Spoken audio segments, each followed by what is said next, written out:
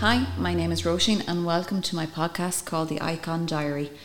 I've decided to start this podcast after many years of being asked to start a podcast or to start social media, where I'm going to talk to people in our industry, especially the beauty industry, with regards to topics such as skincare, laser hair removal, but I'm also going to be looking at aspects of our world such as entrepreneurship, women in business, people in the industry that are in various industries that we can have some interesting conversations with.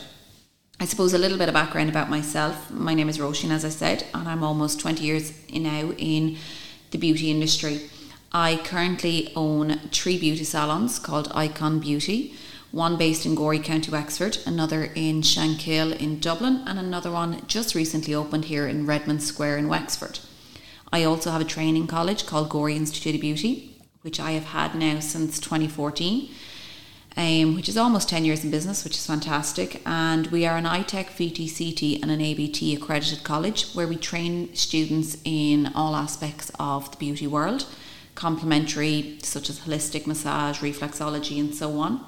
And we also do a lot of our academy, so our upskilling courses for therapists that need to upskill in all new trends that come to this industry.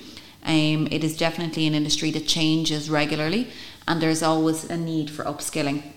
I also own a distribution agency for air-based makeup here in Ireland. So we look after solely the Republic of Ireland in air-based makeup, which is a UK brand of airbrush makeup.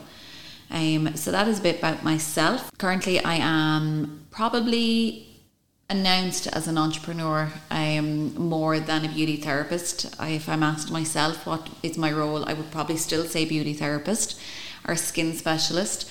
I'm probably announced more as an entrepreneur with the businesses opened at the moment. I still currently work in the salon, so I still currently work as a beauty therapist, which I feel it keeps me relevant.